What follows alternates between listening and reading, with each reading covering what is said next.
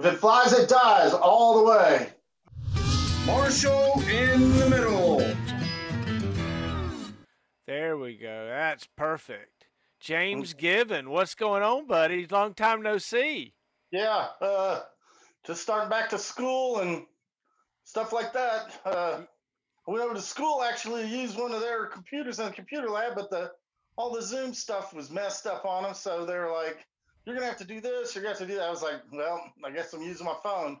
Yeah, the phone is a great option. The cameras and everything on the phones these days are, top notch, high quality. So you look good right there, man. You're looking good. You're looking good. Tell Thank you. me, where are you from, man?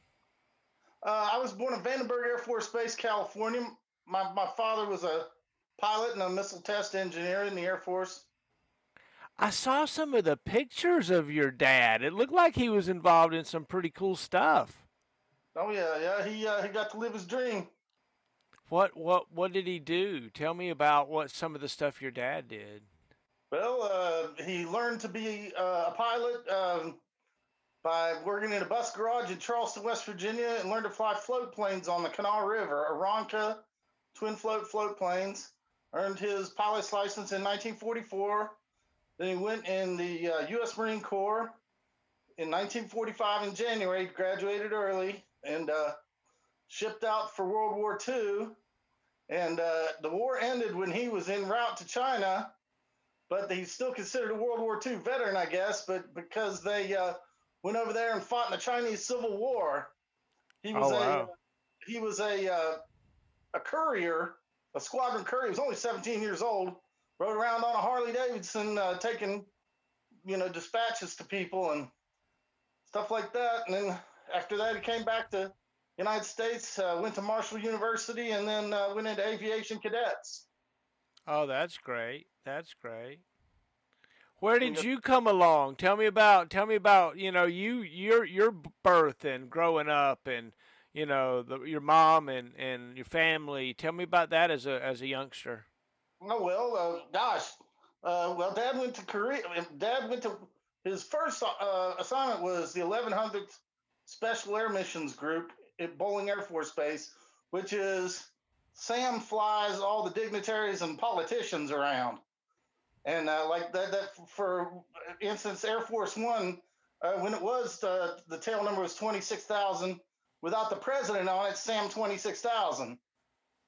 But then after he met my mom, she worked at the Aircraft Owners and Pilots Association. They got married. Then he went to Korea and he flew Douglas B-26 Invaders in interdiction missions, shooting up truck convoys and railroad locomotives and bridges and stuff. Then he came back. Well, and my oldest brother was actually born while my dad was doing his combat tour in Korea. And then he came back and they went to Texas. And then my other brother came along at James Conley Air Force Base there in Waco. And let me think. They went to Scott Air Force Base in Illinois. And then they went to the Philippines. They flew with the 31st Air Rescue Squadron there at Clark Air Base. Then he went to be the operations officer at Tachikawa Air Base. Then he came back and went into the missile business, but he always flew. He told him he wasn't going to go into missiles unless he could keep flying, and he'd do flying for the ORIs and stuff like that. And so this was right before the Cuban Missile Crisis. We always laughed. It was Dad was down a launch control facility, but Mom was sitting on top of one, waiting for doomsday. But then we came along. I guess they thought it was okay, and the coast was clear to have a couple more kids, myself and my brother, and we were at Vandenberg until 1966. We went to SAC headquarters, Offutt Air Force Base in Omaha, Nebraska. But then he deployed to Vietnam. He went and he commanded the 553rd Recon, which was EC-121R Constellations. They fly up and down the Ho Chi Minh Trail getting sensor readings, and then they would call in the airstrikes. And after he came back from there, we moved back to Offutt, and then he retired a couple years after that. What was growing up like? Oh, I loved it. I mean, I got to live some great places. We really loved Omaha, and Texas as well. I mean, I would move to Texas right now if I could. We lived in a little town called Kerrville, where my grandparents lived on my mom's side. Excuse me. But the Texas Hill Country, you can't beat it for the beauty and just the splendor of it all and the things to do. And I don't know, it gets a little bit hot, but it's nice down there. Yeah, That's I all agree. Fort Bliss. Yeah. Amen, right? Oh yeah, I love Fort Bliss.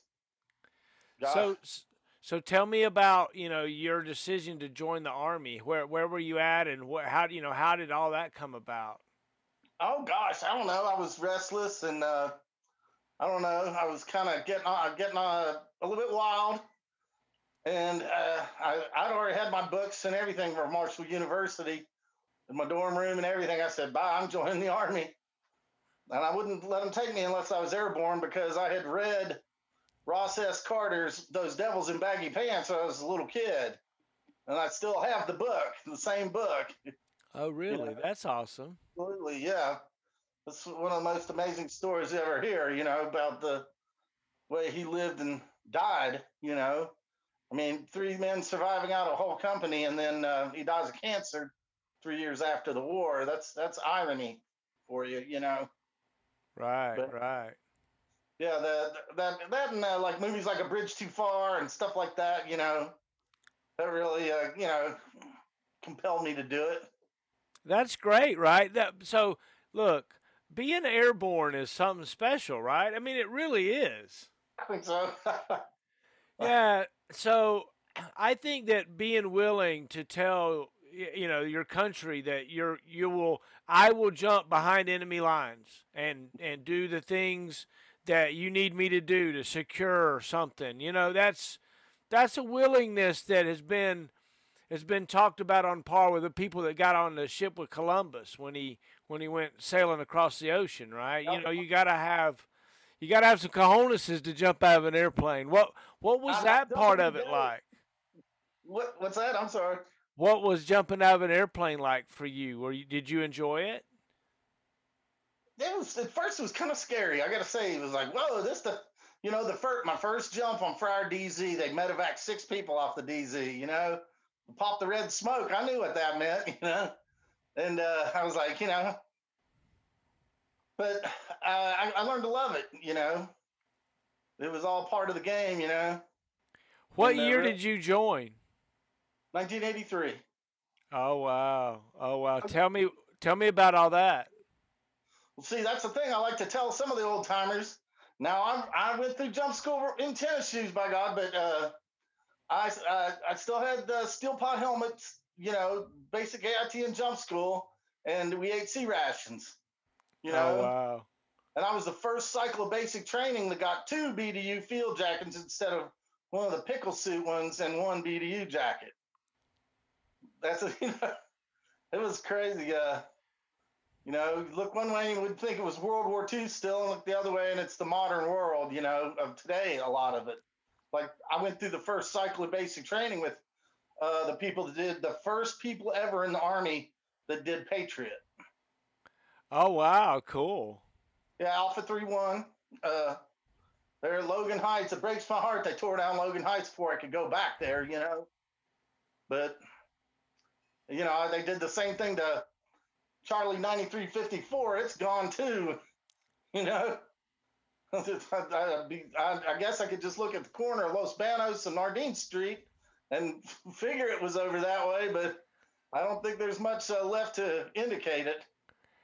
Yeah, it's wild how those old buildings, how hold our memories, and that spot on the earth seems special, doesn't it? Yeah, absolutely. What was crazy was and I don't know what sort of song and dance they were doing, because for a long time there, the guys were in what they called Old Division. Most of the people over there by Green Ramp and stuff. Right, right. Those barracks were built, I guess, late 50s. The ones the kind of sand colored or whatever they were and dark brown. three-story barracks.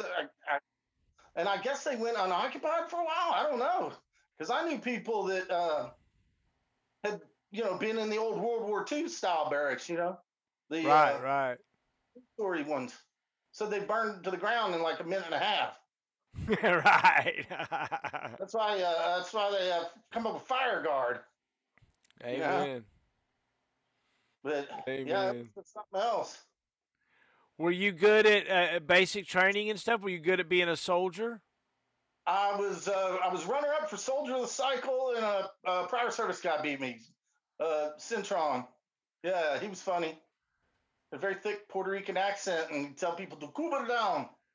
He's a really great guy.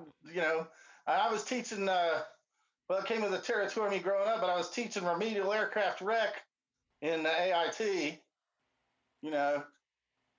That was fun. Oh yeah, right. Were you good? Were you good at aircraft recognition? That's a valuable skill for our skill set. Were you good at it? Yeah, that's one thing. I kind of dazzled them there over at the school, because they'd never met a guy in basic training that knew all that stuff. Oh wow! Not just the nomenclature and the the NATO call out name.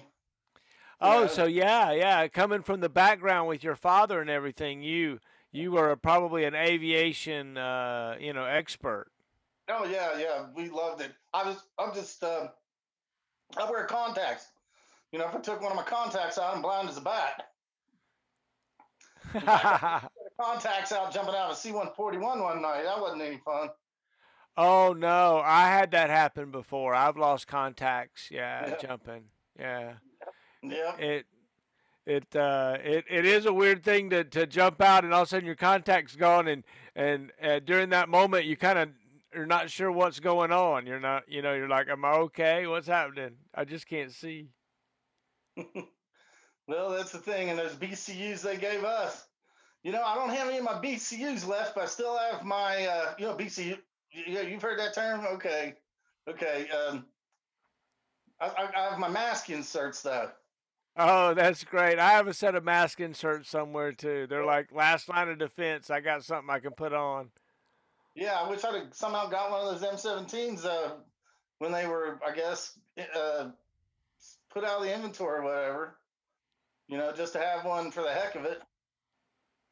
Lived in the thing. Oh yeah. So did you? How long did you stay in the Army? 3 years. Oh, that's awesome. So tell me about coming to the battalion, coming to 3rd of the 4th. Well, now that was interesting. Well, when I got there, I was sure that some pirate ship had come up the Cape Fear River, and those guys were hiding at 3rd of the 4th to avoid, the Coast Guard or somebody. Because there were some pretty salty characters there at that time. They had one guy that they found a 12-gauge shotgun and a bunch of boxes of shells in the ceiling tiles above his bunk during a health and welfare inspection. Oh, wow. And I won't say names, I remember these people's names for some reason. Oh, that's great. What battery were you in? I was Delta battery. Delta dog. Like, gosh, what would you say? I was thinking about it. We were kind of the black sheep of 3rd of the 4th, and we got thrown a lot of people trying to bring in a little bit of corrective discipline in there to get the get everybody squared away, and then it worked. Oh, so that time I remember back in those days there were some great characters over there. Who were some of the leaders you remember? Well, and I guess it's okay because I would wear it as a badge of honor, but Skeletor, Arthur M. Harvey, Command Sergeant Major. Amen. Yeah, you made me almost just now. I was looking around to see if I was standing on your grass. That's what I did with grass.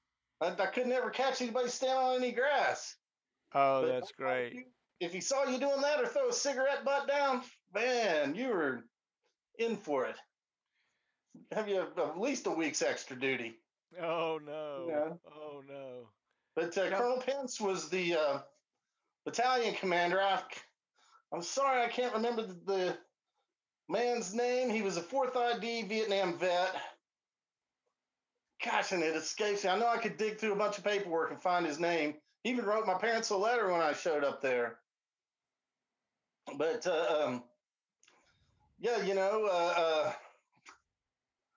it was kind of a scary place. I was a Christian kid from the suburbs, so, and some of those guys, they'd been in gangs for 10 years before they showed up in the Army, Right. So they had a little more street smarts than I did, for sure, So you were there in a time, 83 to 87, 88? Almost 87. Yeah, I mean, I went on terminal leave in September of 86.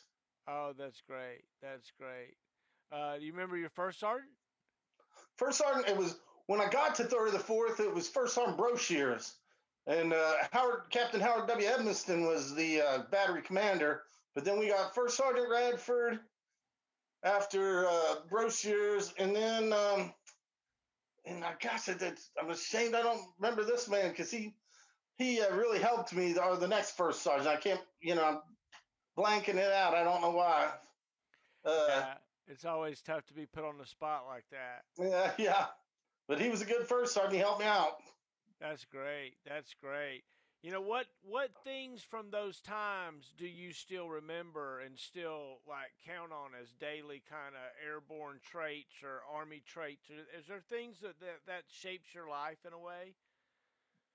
I don't know, trying to keep striving to do better. That's why I'm a senior citizen back in college, I'm older than all my professors. Yeah, so tell me about going back to college. Tell me what's your goal? Well, they wouldn't take me back in under anything but what's called an RBA, which is a Regents Bachelor of Arts, which means, it's you're a jack of all trade and a master of none. But that's the only way, because it's been 15 years since I was back in there. I was pre-nursing before. I got you. Cool. And I wish they moved the school from Montgomery, West Virginia, up here to Beckley, West Virginia. And the nursing program is very small and highly competitive. And I just don't have the academic past to make that club. I got you. So you're just trying to get through and get that bachelor's degree. Yeah, I've only got 2 more semesters. Awesome. Yeah, I remember toiling through that as a working adult. It was tough, But what really gets to me, and I think about this at night, my father made lieutenant colonel in the Air Force with a regular commission with a 2-year associate's degree from Marshall. And here I've got almost 4, and I'm not even a warrant officer. Yeah, it's tough. Yeah. I got everything backwards, kind of. If you could give any advice to a young person thinking about service to their country and how you would characterize your service to someone, what kinds of advice might you give? Stay alert, stay alive, keep your mouth shut. You didn't see anything anybody else does. Just worry about what you're doing, and make sure you try to do everything the best way, because that's what they taught me. Eventually, they instilled into me right to the core was, if you're doing everything perfectly, they're going to look for somebody else to, go after. So your life is very peaceful. The better you are, your life becomes much more peaceful. Amen. Amen. The more you shine your boots at night, the less the sergeant yells at you in the daytime. Oh, yeah. I never, other than motor pool day, never went out without a spit shine, even my jungle boots. Amen. So if you had to wear a particular pair of boots to work one day, what would it be? You're a jump boot guy or a jungle boot guy or what? I like the jungle boots. They're more comfortable. But, of course, you can't wear anything with Class A or Class B other than the Cochranes, I mean...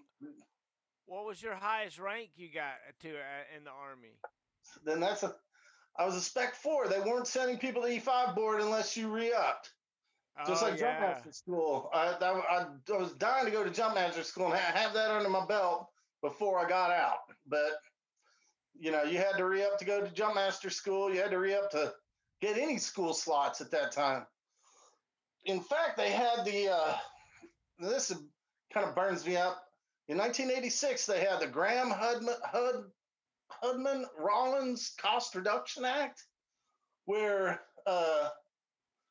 you know they cut the budgets of everybody, and they didn't turn on the air conditioning in division until July 15th, and that it gets a little hotter. You know, I mean, of course, you're being spoiled by saying that, you know, because 50 years ago they didn't have AC in any kind, but still, and you know, they were people were road marching back from the DZ. No cattle cars, no 80 packs. You were humping back from the DZ. So, Were you a good shot? yeah, I scored expert on rifle and pistol. See, we had Stinger gunners at that time had the M1911, not an M16, and so there was 25 guys in the Stinger platoon that had 1911s and a few officers. And the battery commander at that time, Robert F. Barrow, Captain Barrow, he challenged anybody to beat him to qualifying with the M1911. And myself and Mark Zargian did just that. And I thought he was a very stand-up guy. I went across the street to the package store and brought us our beer. Oh, that's great. Yeah. I'm looking forward to interviewing Major Barrow, or when I say Major Barrow, I think he's Colonel or Lieutenant Colonel Yeah, retired Lieutenant. Barrow. Yes.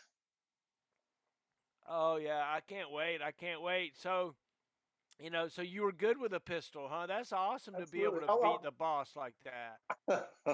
well, I come from a shooting family. My father was a competitive shooter his whole adult life.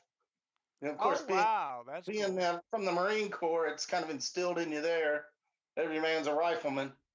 Amen to that. Amen to that. Uh, Were you good at PT? not if had been at Rick's Lounge the night before. Oh wow. So were you one of those guys? Did you go to Rick's Lounge and hang out, or have a place do you hang out regularly? Oh, you know, we go everywhere. Rick's Lounge, Flaming Mug, Bottoms Up, gosh, Blue Marble, bunch of them. Oh wow. So did you have any crazy nights out with the boys? Have to Not have really. I to mean, pop thank smoke? God. What's that? I was wondering if y'all had to pop smoke one night and y'all could get out of there. Oh no. I mean, but no, you know that's the thing. I had enough sense about me that I don't want to go too far and get in trouble. Like we did a deployment in '85 called Rabbit Dog '85 down to Camp Rudder, the Army Ranger camp. Excuse me. At Eglin Air Force Base, and we convoyed down to Charleston Air Force Base and loaded the whole battery up on 6 C-141s and 3 KC-10 extenders. And, you know, and I got to sit in that boomer's box of one of the KC-10s when we refueled the planes. That was amazing. But, you know, we went and they put us in GP mediums. We were there like 3 weeks, and it's pretty hot in Florida. You know, it rains every day. We're staying down there 3 weeks. But I think it was the first or second time they let us go off base. These guys, we went to this place called the Green Frog, and these guys got in a fight. And next thing you knew, we were restricted to base for the rest of the time. So that's not, you know, you got to mind your P's and Q's, especially when I'm sure they said that the base, you know, the Air Force guy, the base commander at Eglin was not happy. I bet. So how did transition out of the Army go? You know, was it easy getting out, or was it tough? It was tough. See, I knew I needed to go to college and stuff, but that, you know, that my parents expected that eventually. You know, they said, go, you know, sell your wild oats, but then you got to come back and go to college. But you know, I was into cars and stuff, you know, and so I got a job at a gas station, a full serve gas station back home. And the worst thing was you get treated kind of like a slave by people telling you to do all this stuff. And I was like, one day I came to the realization I had this great job, all this pride and all this cool stuff, all this respect, and now I'm pumping gas, Right, and right. you start questioning your decisions, because you know, really what being a paratrooper is doing fun, adventurous stuff that people save up their whole lives to do. You know, I got a couple of friends that are skydivers. One of the guys got 700 jumps, and the other guy's got 3,500 jumps. Wow.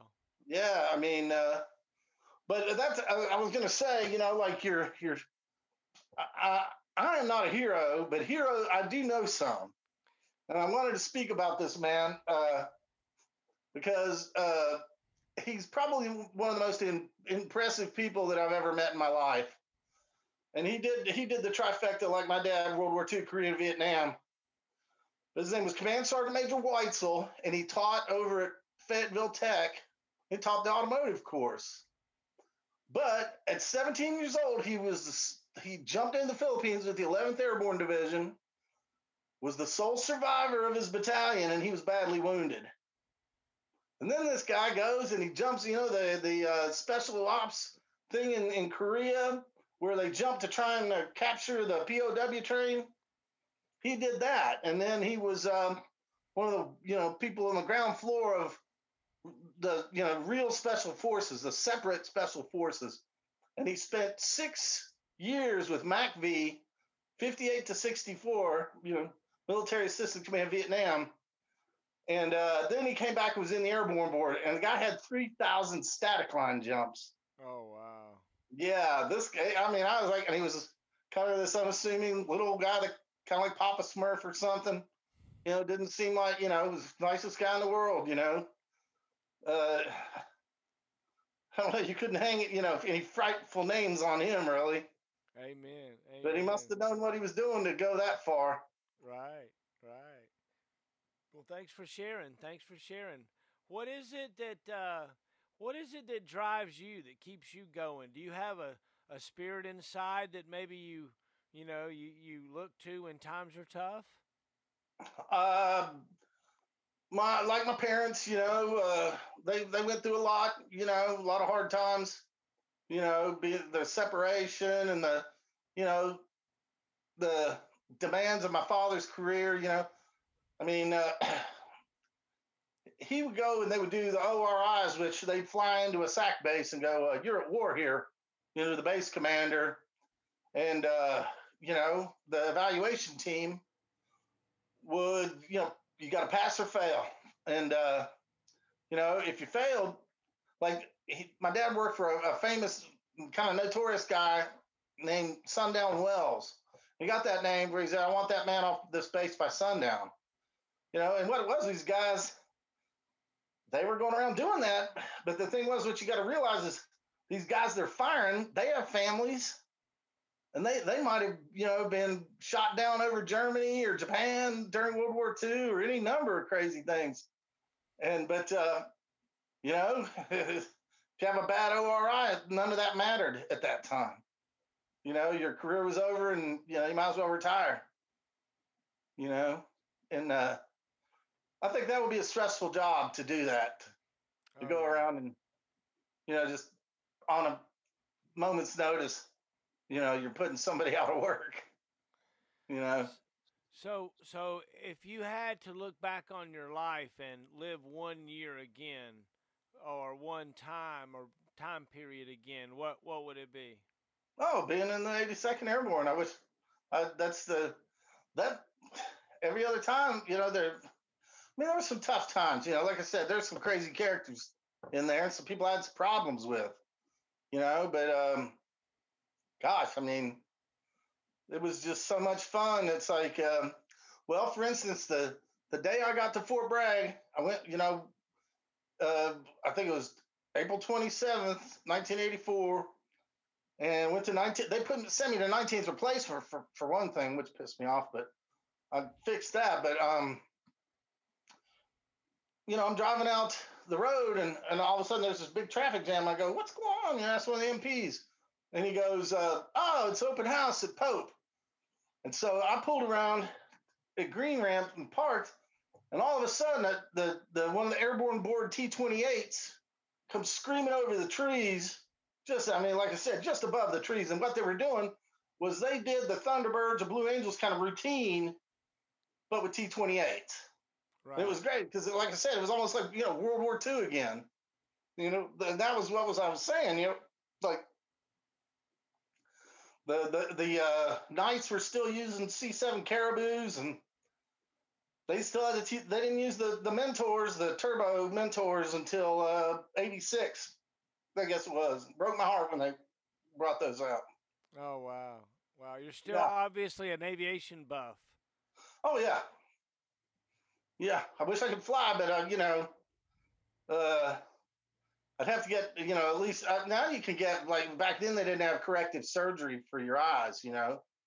I could do it now, but I'm a little too old for all of that. Oh yeah. Plus, expensive hobby. Do you have kids? No. My parents were very sick. They got very sick, long-term illnesses, right about the time that something like that would happen. But instead of taking care of my kids, I was taking care of them. Amen. Well, that's a great service. That's wonderful. Wonderful. They did such wonderful things for me. I thought I owed them. Well, yeah. Amen. Yeah. And and see, that's the thing. There's nothing like watching a man like my father, who was he brought the Minuteman missile into service in the Strategic Air Command.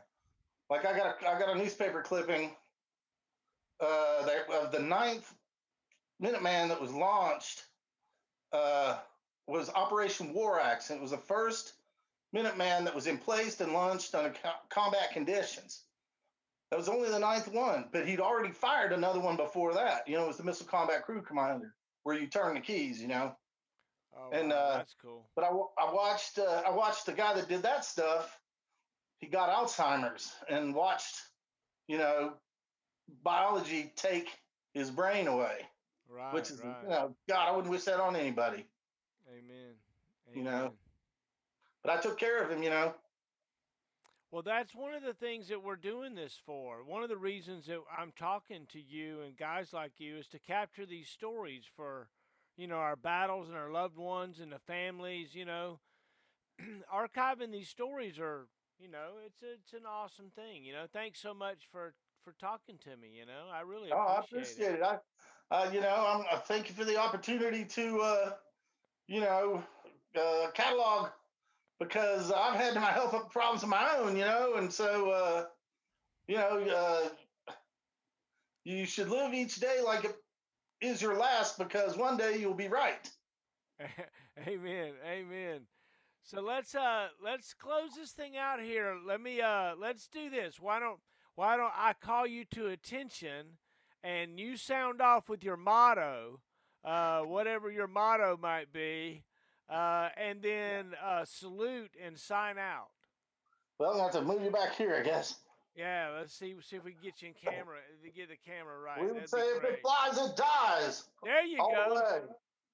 Back up a little bit further back for me. Can you see me now? No, a little bit further back. Let me see. A little bit further back. How about that? No, that's still. No, a little bit further back. Sorry about that. Oh, that's okay.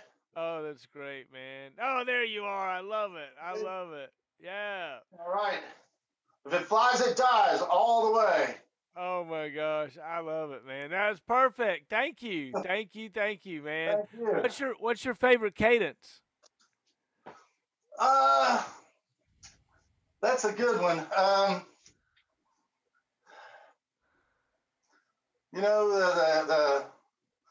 The one, up jumped the monkey from the coconut grove. He's bad words. I did a little song with that part of that in it not long ago. Did you see that little song I did on the? If you look on the Marshall in the Middle, you can find it. Okay, I will. Yeah, man. So James Gibbon, man, I salute you, buddy. Good night, man. Thank you so much. Thank you, Sergeant Major. God bless. Oh my gosh. Amen.